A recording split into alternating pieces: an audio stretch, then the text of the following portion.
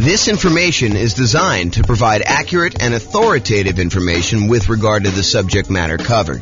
It is offered with the understanding that the presenters are not engaged in rendering legal, accounting, or other professional services.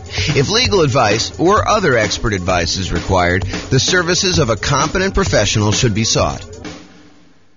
Welcome to the Miramar Real Estate Investing and Real Estate Financial Planning Podcast. Learn all about investing in real estate in Miramar, Florida, with a combination of real estate financial planning and modeling with numbers specific to Miramar, plus syndicated, more generalized recordings of live and pre-recorded real estate investing classes, not all of them specific to Miramar. Be sure to stay tuned after the podcast for a message from our sponsors. Well, good morning and welcome, everyone. I am your host, James Orr, and today we have a crazy, amazing class. I've been doing some updating on the world's greatest real estate deal analysis spreadsheet, and I am finally ready to release it to you and to give you access. And so after this class, I will go ahead and post up the newest version. I'll email out everybody who's on the list to get updates about the spreadsheet, which is why we require you register in order to get the spreadsheet so that you can get updates in case there's errors and any updates on how to use it and things like that. So we're going to go over the brand new spreadsheet, some of the new things that we've got here, and I think you're going to love it. What's crazy to me is just how wrong I'm going to go out on a limb and say every other spreadsheet is, because no one does this right. I don't know why people don't do this right, but if you're not taking into account reserves when you analyze deals, you're doing it wrong, because you need to have reserves in order to invest in property. So if you're not taking reserves into account in like what your overall return on investment is, then that's not correct. You're basically lying. You're saying that your return on your deal is higher than it really is, because you would not be able to make that investment unless you had those reserves. But I digress. And if you're not taking into account, if you happen to be in a market where you have negative cash flow, if you're not taking into account that cumulative negative cash flow that you probably need to set aside for doing this, that is probably also incorrect. I'm less willing to go out on a limb for that one, because I could see a case where you're like, I'm just going to pay for it out of what? Reserves? So yeah, maybe, I guess, but I don't know. I think you need to set aside your cumulative negative cash flow. It is a much more conservative investment if you do it that way. So the new spreadsheet takes that into account. Plus, what I don't also see other people doing in their spreadsheets, I don't see them actually showing you like your returns on equity, and specifically your return on your true net equity, the equity you would actually be able to pull out if you were going to go sell that property or refinance it or, or do a 1031 exchange, which is really selling, just kind of deferring the taxes. Like all those calculations that you're doing, if you're not looking at return on equity, I mean, after the first year, what does return on investment even mean? Because does it matter that 15 years ago you bought the property with $5,000? Don't you really want to know what your return is today on the amount of equity you have in the deal, that if you were to sell it, what you would need to beat if you were going to go invest in something else? And then what the cost is to access that equity? I mean, it blows my mind. And then, of course, some of the return quadrant things, breaking out the component parts of the return, your cash flow, your appreciation, your debt pay down, your cash flow from depreciation, which is your tax benefits. And then because you do need to set aside those reserves, we really should take into account the return you earn on those reserves, whether you're sticking in a savings account at 1% or you're sticking it in something else and getting, 6, 7, 8, 9%, whatever you're getting there. Okay. So brand new spreadsheet, updated. I think you're going to love it. So a couple things here. So first of all, you can come in here and just type in whatever address you're doing here. So, type in the address of the property. That will just kind of do it. It's only used for you. It's just for you to remember what you did. Another note here. Always start with a copy of your spreadsheet. Don't use the real one, because you're going to make modifications to this and some things are going to get messed up. You're going to forget that you did an adjustment in the overrides tab, and you're going to forget that you did that. So you want to go and start with a fresh copy every time, and then go back to the original when you do that.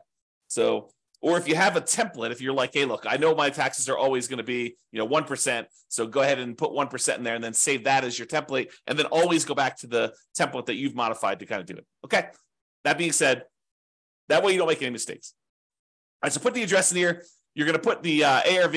I'm going to do a whole series on deal analysis. So I'm not going to go and actually analyze a deal and walk you through the deal analysis. We will do a lot of classes on those. I'm going to do a class on how do you analyze 20% down, 25% down, all cash, lease option, creative financing, nomad, house hacking, BRRRR strategy. We'll do all of this type of deal analysis so that you understand how to analyze every single deal. And then, provided I can get to it, I do plan on allowing kind of a explanation for every city.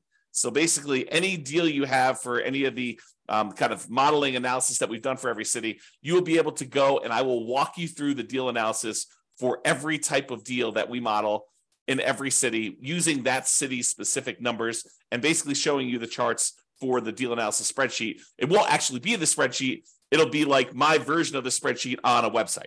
So that is coming. Knock on wood that I have enough time to go do it, but it is coming. That's what the plan is right now. It's always been the plan. I mean, that's why we built it this way.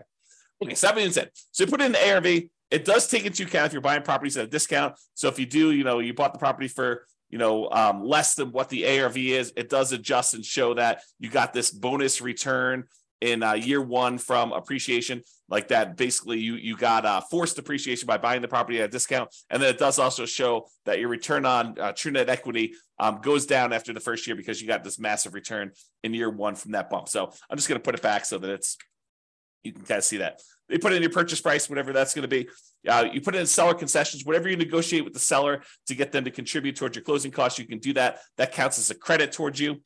And then your down payment amount, put in 20% down or 5% down or 25% down. In this case, we'll use 25.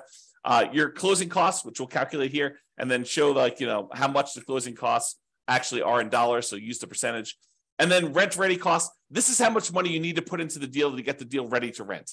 So if you go buy a property and on the inspection report, it's got a whole bunch of repairs listed that you need to go do before the property is ready to have a tenant in there, and it's going to cost you $7,000, you put $7,000 in there. And then this will automatically take that into account. It includes it as part of the investment you need to make in order to get the deal ready to go. So, put whatever numbers you want in there, and it will do the adjustment and do some calculations for you based on that. Then this cumulative negative cash flow field is brand new. The idea being this: if you're going to buy a property, let me just back up. In our current marketplace, the last few years, prices have been going crazy up, and interest rates have gone up a ridiculous amount.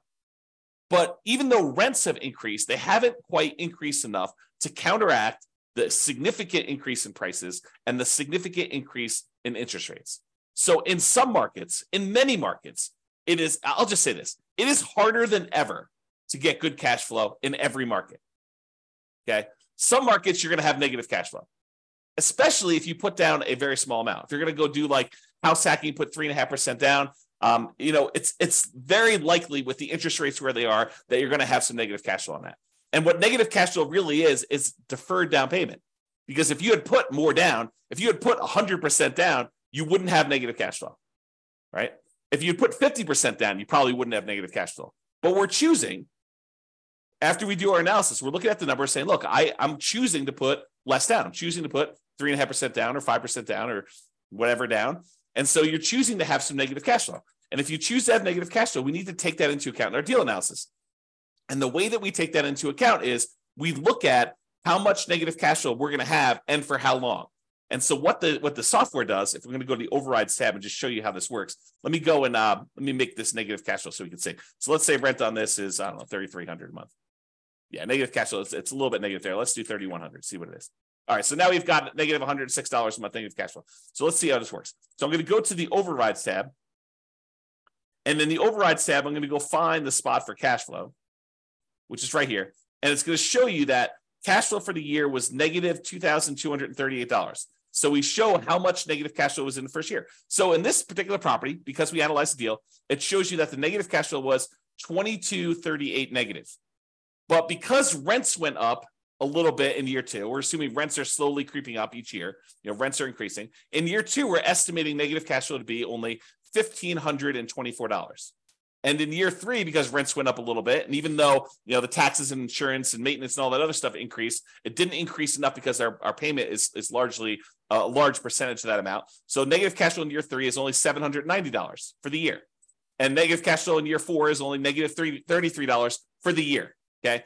But what we do now is we take the cumulative amount. We add up. The first year was negative $2,238. The second year was $1,524. So the total amount cumulative so far, the maximum amount we had to kind of eat in negative cash flow was negative $3,762, plus another $790 in negative cash flow, put you at $4,552, plus another $33 is $4,585. But since negative cash flow is all zero from then on out, we can look at that, and we can look at this chart and see this little visual shows you like all the way to the end. You can see that there's no more negative cash flow because the property is getting better as we do that. So the maximum amount of negative cash flow we have is this $4,585. Well, if we go back to this main tab over here, whoops.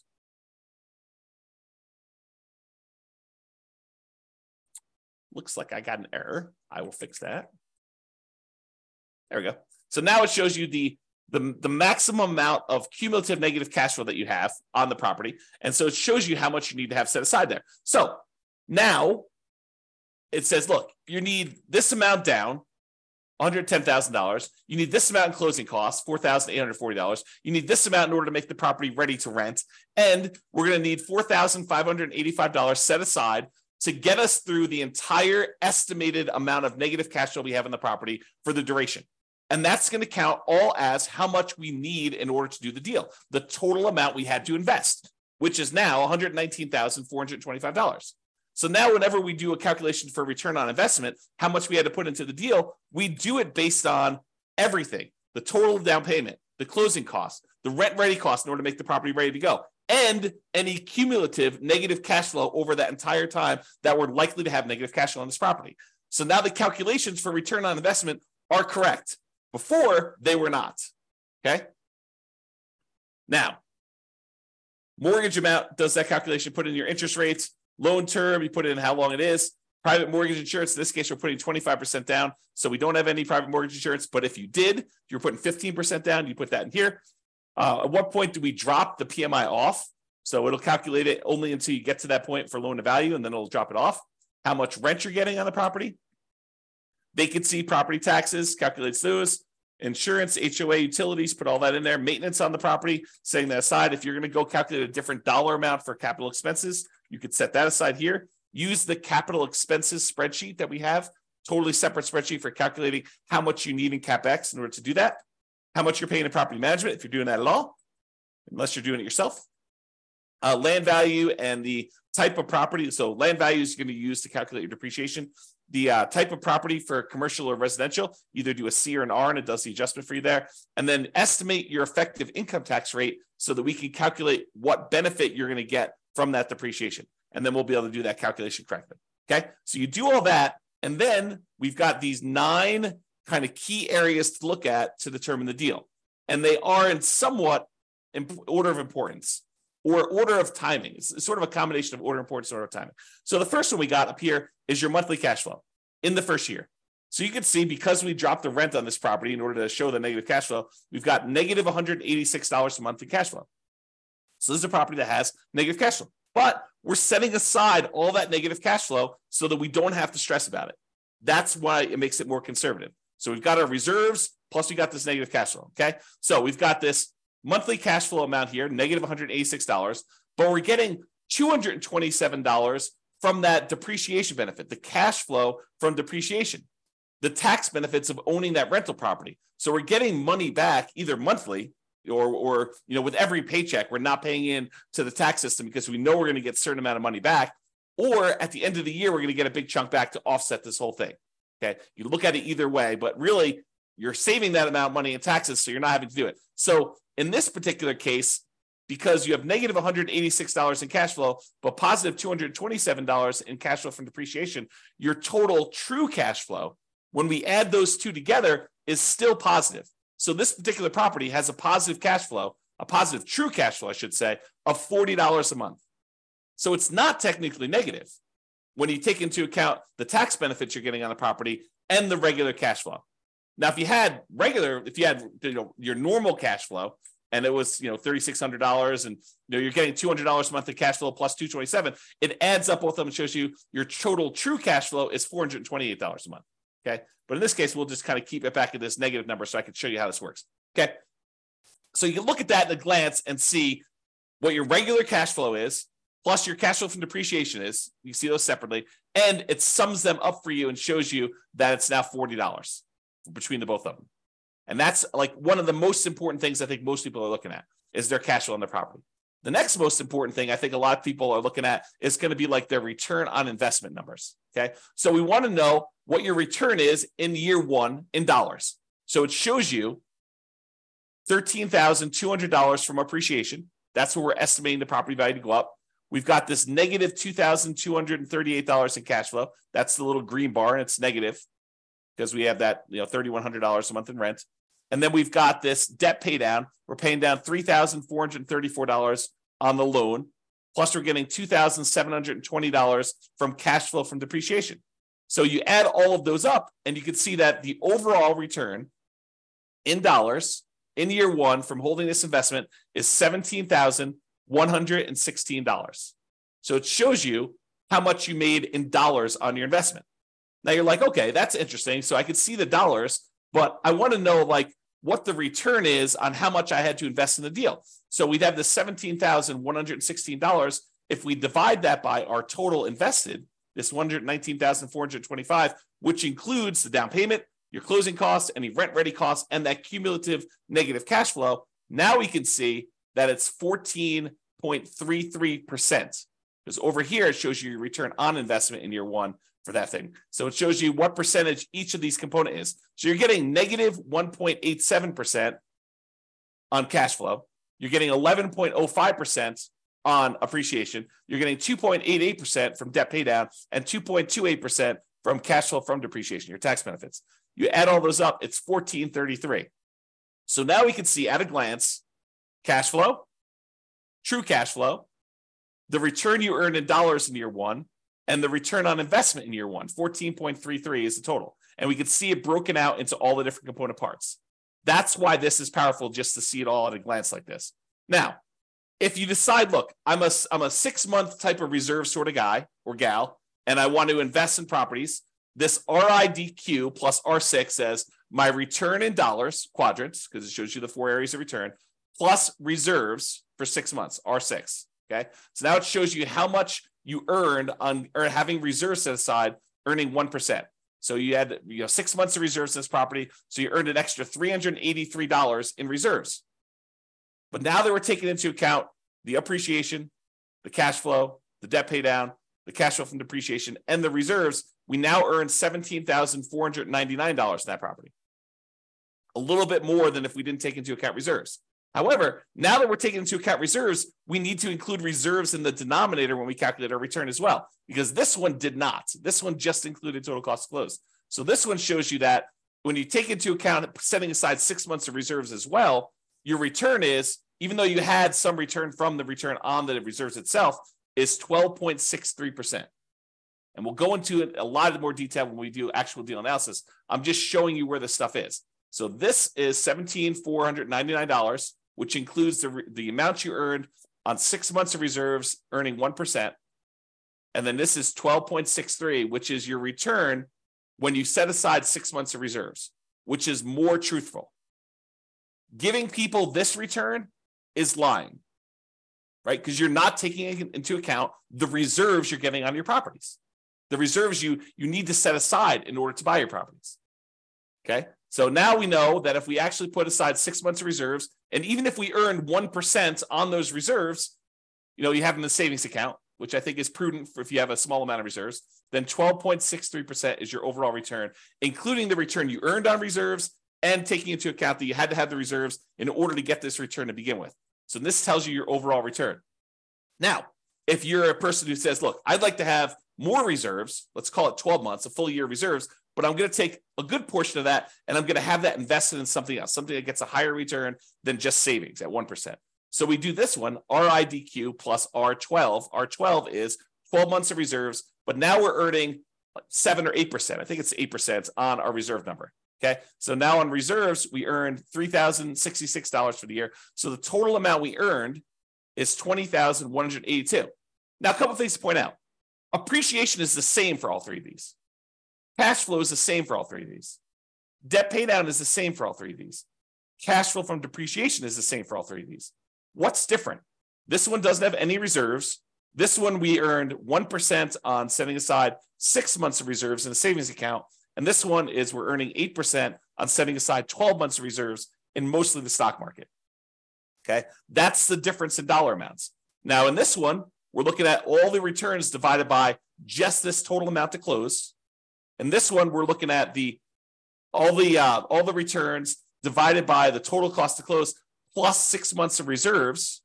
And this one, we're looking at all the returns, including the return from reserves, divided by 12 months of reserves plus this total cost to close. So this shows you your return. And you can see that, look, if you were going to ignore reserves, if you were going to lie at a cocktail party to talk about how good your returns are, this one is the one you use because that's the one everyone else is using, right? Everyone else is incorrect. But if you actually go and you set aside 6 months of reserves, this is really what you're earning, 12.63. And if you set aside 12 months of reserves and you're getting 8% return on the reserve dollar amount, then you're getting 12.79 total. Okay. And that's why this is important. And that's usually what we look at in order to look at a deal. Now, some people are like, look, that's great. That's all year one stuff and a lot of returns in year one and the return on investment in year one and my cash flow in year one. But what about like your overall return, 5 years from now, if I sold the property? That's the returns if sold.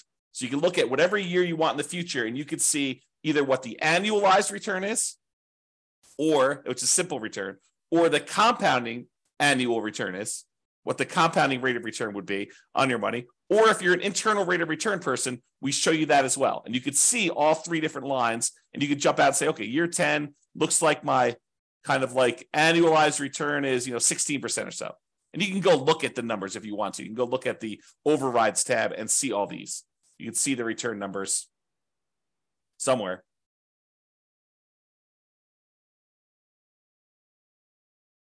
There you go. Here's the returns. Before and after taxes. So you can go look at those if you want to. Okay? Or just kind of estimate it from the chart. You can see how it's doing, right? So this is if you wanted to look at those different returns. You want to see the internal rate of return? That's in year 15. That's probably around 11%. So you get 11% annualized internal rate of return by buying this property. If you sold it and you paid all the expenses of sale, it does take into account the expenses of a sale. And you can adjust what those are in overrides. Okay, so you can adjust what your expenses of sale are and have it be. And in some cases, you may want to say, hey, look, my costs of sale are different at different periods of my life because my tax rate's different, or I'm a real estate agent, so I won't have a real estate commission here. But if I go beyond this point, I'm turning my license, and so I don't have that anymore. You can do all that because we have the ability to override in any year, almost any number. That's what's amazing about the overrides. Okay, so shows you returns if sold. Then you're like, hey, look, James, I know you're doing like the saying cash on cash return on investment. I get it, but I'm a cap rate person. I like cap rate. Okay, fine. Here's your cap rate numbers. Cap rate for the first 5 years shows you right on the homepage in the middle, right front and center. Now it shows you your cash on cash number, and then it shows you your cap rate. Cap rate is your return if you own the property free and clear, if you didn't have a mortgage on it. It shows you what your return is, your cash return, cash flow return, if you did not have a mortgage on the property. Okay. If we had whatever this is, 3,600 here, you can see the cash on cash return shows positive now. And you can see how it changes over time. Okay, put it back to 3,100 just so we can see them. All right. Now, once you get past year one, does it matter that you put $14 into the deal? No, now we're really concerned about, what is the return I'm earning on the equity I have in the deal? Because what we want to say is, look, I have this property, and what if I took the money I have in the deal and I wanted to go take that and invest somewhere else? Could I go take that money and invest somewhere else? And if so, what am I currently earning on that money that I would walk away with that I could go invest in somewhere else? That way I can compare it to what I would invest in. If I'm going to take this equity out of my deal and get 11% return, well, what am I earning on that amount of money in the deal right now? What is the return I'm earning on that money that I would walk away with? Because that's what I need to compare it to, so that if I took the money and invested in somewhere else, I could compare those appropriately. And so now what we're looking at is your return on equity. And specifically, not just the return on equity, which I think is wrong, right? Like, I like the idea of someone, okay, look, if you're not going to look at return on equity at all, that's like one level of wrong. If you say, look, I understand what you're saying, and I really should be looking at my return on how much equity I have, that's a step in the right direction. But it's still not right. And I still see people doing this. I still see people doing, like, looking at the return on equity like that's a real number. It's not a real number because you don't really have that equity. In order to access that equity, you got to do something. You got to either refinance the property or you got to sell it. I mean, that's how you get equity. So you need to take into account, what does it cost me to get at that equity?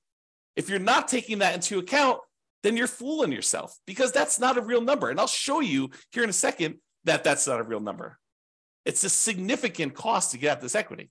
Okay. So this shows you, though, the return you're earning on that true net equity. Your true net equity is your equity after you subtract out closing costs, real estate commissions, capital gains taxes, and depreciation recapture tax.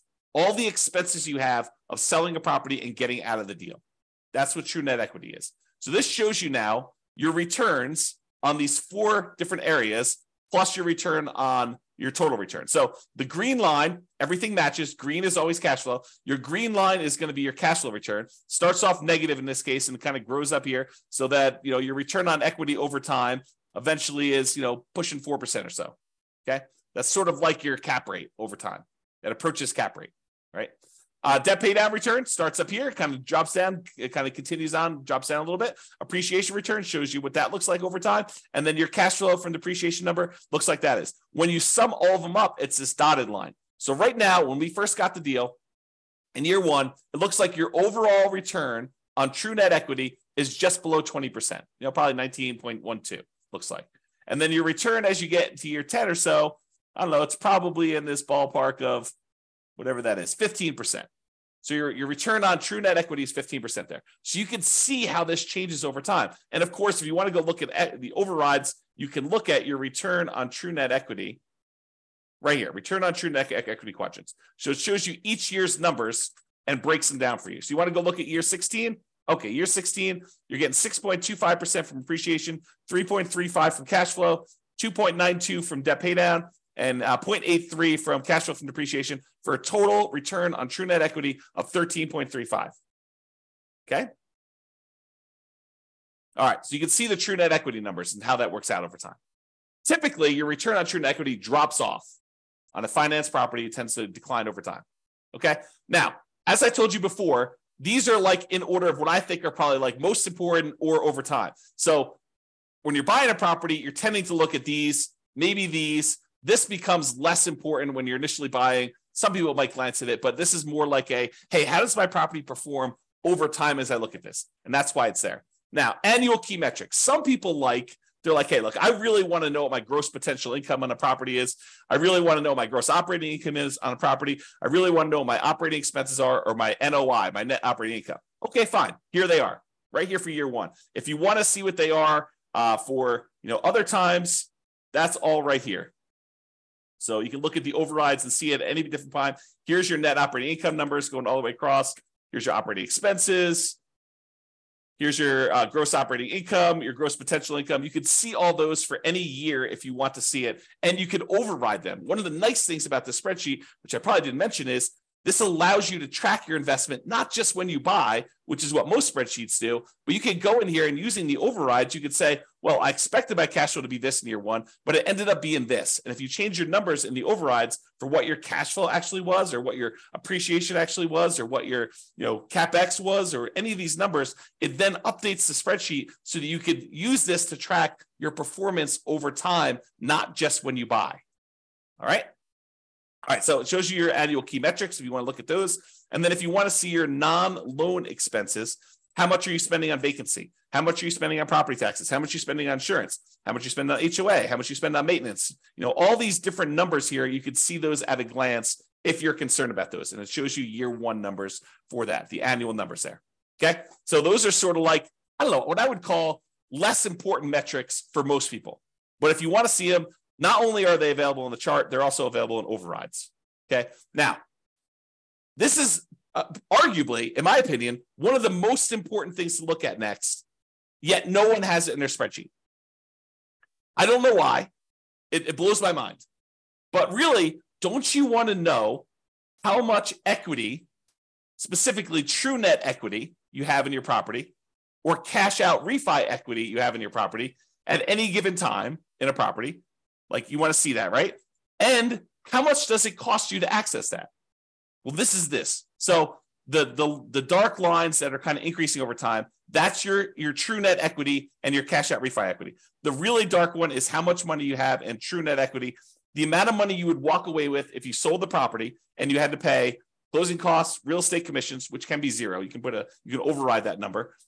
Your capital gains tax rate and your depreciation recapture rate. So you want to go in your overrides. If you're like, hey, look, what my real estate commission, we assume 6%, but you're like, hey, look, I only want to spend 3% on that. Okay, great. You put in your override and it actually does the right numbers, redoes your calculations for all those true net equity calculations. You say, look, my closing costs, you have estimated 1% here. No, my closing costs in my market are 2%. Great, adjust them.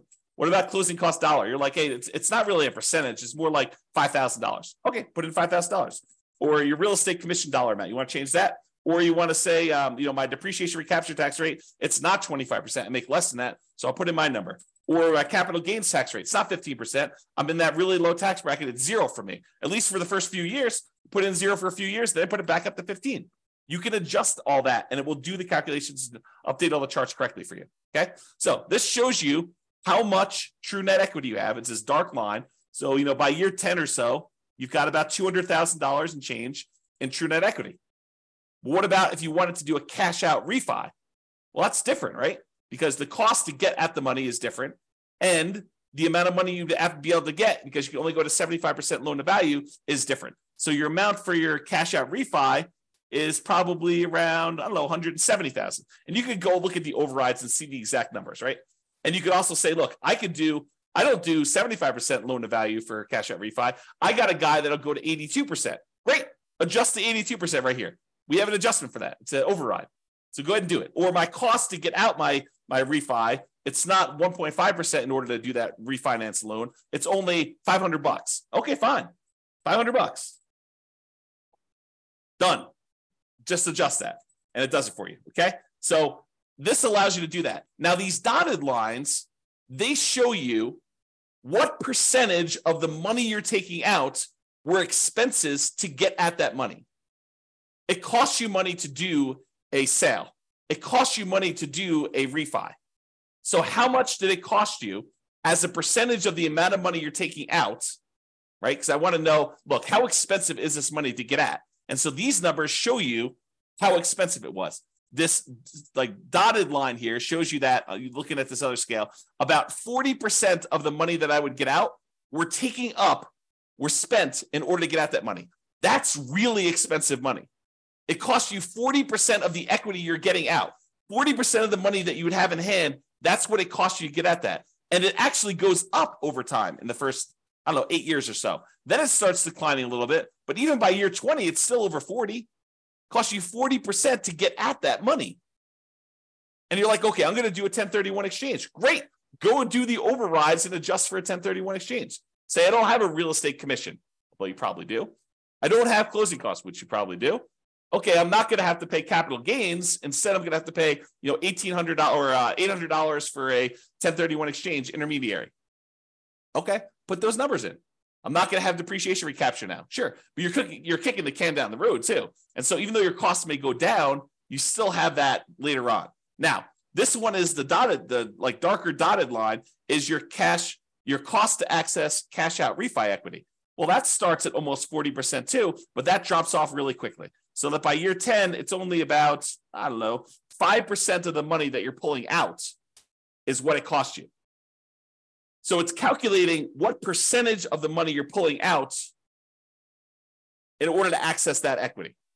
So this is your equities and the cost to access, and specifically your true net equity and your cash out refi equity. Honestly, it's probably like a true net cash out refi equity because we're looking at the cost there. Okay. Now you may say to me, James, but if I'm doing a refi, I'm actually just borrowing that money. Sure. Yeah, I agree.